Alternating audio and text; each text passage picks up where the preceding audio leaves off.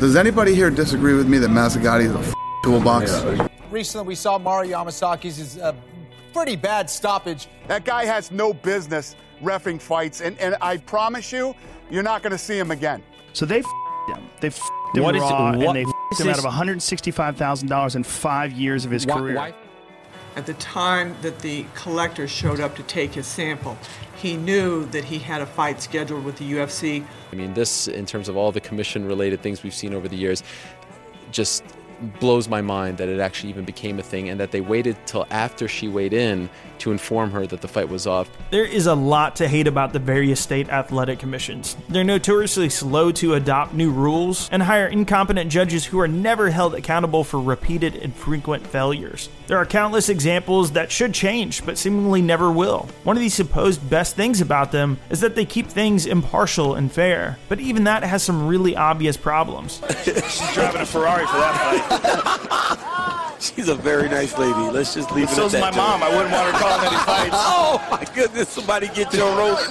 Moreover, their drug testing protocols are inferior to USADA's, and so are their tribunal panels. Some of the questions you're asking, number one, I didn't bring my hearing aid, so I can't hear them anyway. Have you actually used it? There are external commissions that Bellator uses, like the Mohegan Tribe, and the UFC even regulates themselves for overseas bouts when in countries that don't have their own oversight. So why do we still need these slow, unresponsive commissions ran by people who don't seem to care very much about the sport or seem incapable of running it with an ounce of efficiency? Would the UFC and greater MMA community in general be better off without all the annoying red tape? And can we finally start using replays properly in MMA? That's what I want to explore today. My name is Jason from MMA On Point, and this is called, Does the UFC Still Need Athletic Commissions? So let's start with the simplest answer first. In a perfect world, yes, it would be better if we got rid of these state athletic commissions altogether. Going Pride style would be amazing. Pride was not perfect by any means. They had corruption issues of their own, with favorable judging in a few instances. But again, we still see that happening with regulatory bodies in place today. Follow the money. The best thing about Pride was that it was a much more responsive system. It allowed fighters like Mirko Cro Cop and Mark Hunt to more easily transition into MMA with modified rules. The moveset was less restrictive, although I do have to say that I think elbows should not have been left out. And overall, judging it by the completion of the fight and damage made way more sense. If it felt like there was something strange that the rule makers didn't think to include,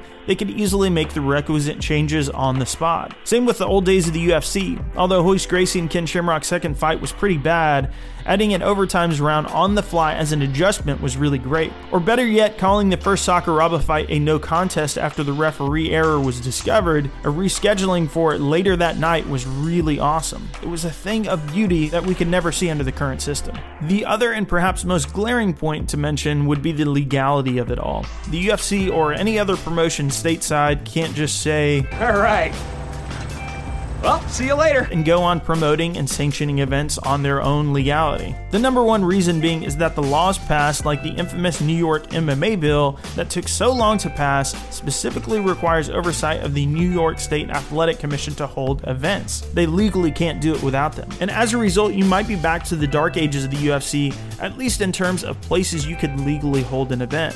At its peak, MMA was banned in 36 states.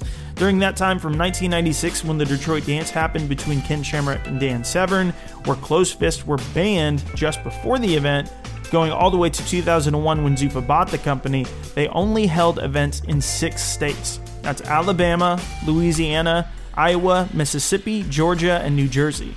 Aside from that, only 2 other venues outside of the country held events, Japan 3 times and Brazil once. But of course, the thing that's changed above everything else is that MMA doesn't have the same stigma it had back then, nor does it have the immense amount of misinformation it did back then as well. People have bought into the stereotype. We're going to show you the bloodiest, goriest fighting sport ever. Look at it. I'm one of those people that thinks that it is. But there certainly would be a risk of that creeping back with terms like unsanctioned and deregulated floating out there. But again, the sport's image has vastly changed and cleaned up over the past 20 years. So public perception might not even be affected. Another huge thing to talk about is that other major sports in America, such as the NFL, MLB, NHL, and NBA, actually govern themselves. The US government pretty much only steps in when things go bad, and that's what I think the UFC needs today. Minimal regulation with bare bones oversight in essential areas. That would be things like monitoring proper health and safety precautions on hand for an event, pre- and post-fight medical checks, as well as measures taken to punish fight fixing and fraud like you would see in any other business or sports company, and that's what I think makes the most sense from a governmental perspective. Smaller promotions may need special provisions to operate, but there's no reason it couldn't work with the necessary measures in place. And of course there's USADA, so you don't really have to worry about drug testing. As for MMA's closest cousin, boxing, it's a bit of the Wild West. They've never had a major promotion,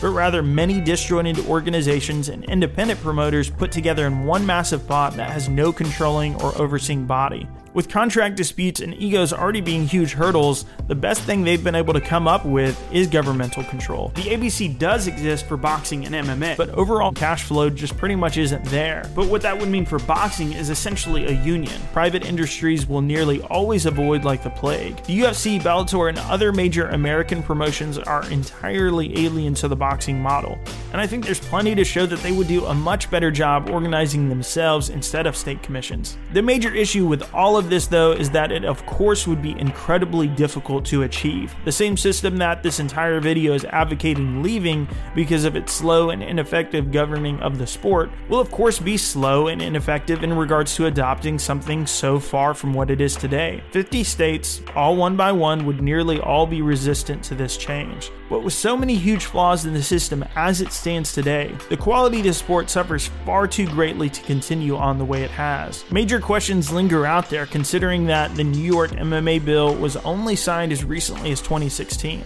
It's perhaps too soon to begin moving in this direction, but in a couple of years, maybe then we could see the sea change begin to happen. And let's not forget, not that long ago, Zuffa bought the UFC for $1 million and then turned around and sold it for $4.2 billion. Crazier things have happened in the sport. The real question is, does the UFC want to fight for it? Hey, what's up everybody? I hope you guys enjoyed that video. Please remember to like and subscribe if you have not already. This video, I spent a lot of time just kind of looking into it and doing a little bit of my own research. I haven't really seen anybody from the media or fans even really talking about this. So I'm curious to get your guys' thoughts. I want to know what you all think should happen. Are they too vulnerable to corruption? We know that still happened with the state athletic commissions though. Basically all those points that I touched on throughout the video, what are your thoughts on that? And in a perfect world, what would you like to see happen? Do you think it would be better if the UFC could decide to have a 90-minute fight like Sakuraba versus Royce Gracie without having the commission getting in the way? You know, really cool stuff like that. But I really do appreciate you guys watching, and if you haven't seen our Patreon video or checked out our page yet, and you would like to consider possibly helping us out, that would be awesome. All that's going to do is make us upload more often with more content. You're not going to see anything taken off YouTube. It's only going to increase activity. And then, of course, I'm going to be going to UFC Liverpool next month, and I'm going to be going to Bellator 200, and then UFC 226 for International Fight Week, and Tom will be there with me for all those things. So really big stuff coming. I want you guys to be a part of it, and I'm just kind of asking for your guys' help if you guys want to help us out. Otherwise, if you don't, that's totally cool. It won't affect this channel whatsoever. So thank you guys so much. I hope you guys have a great day, and I'll see you at the next video. Later, guys.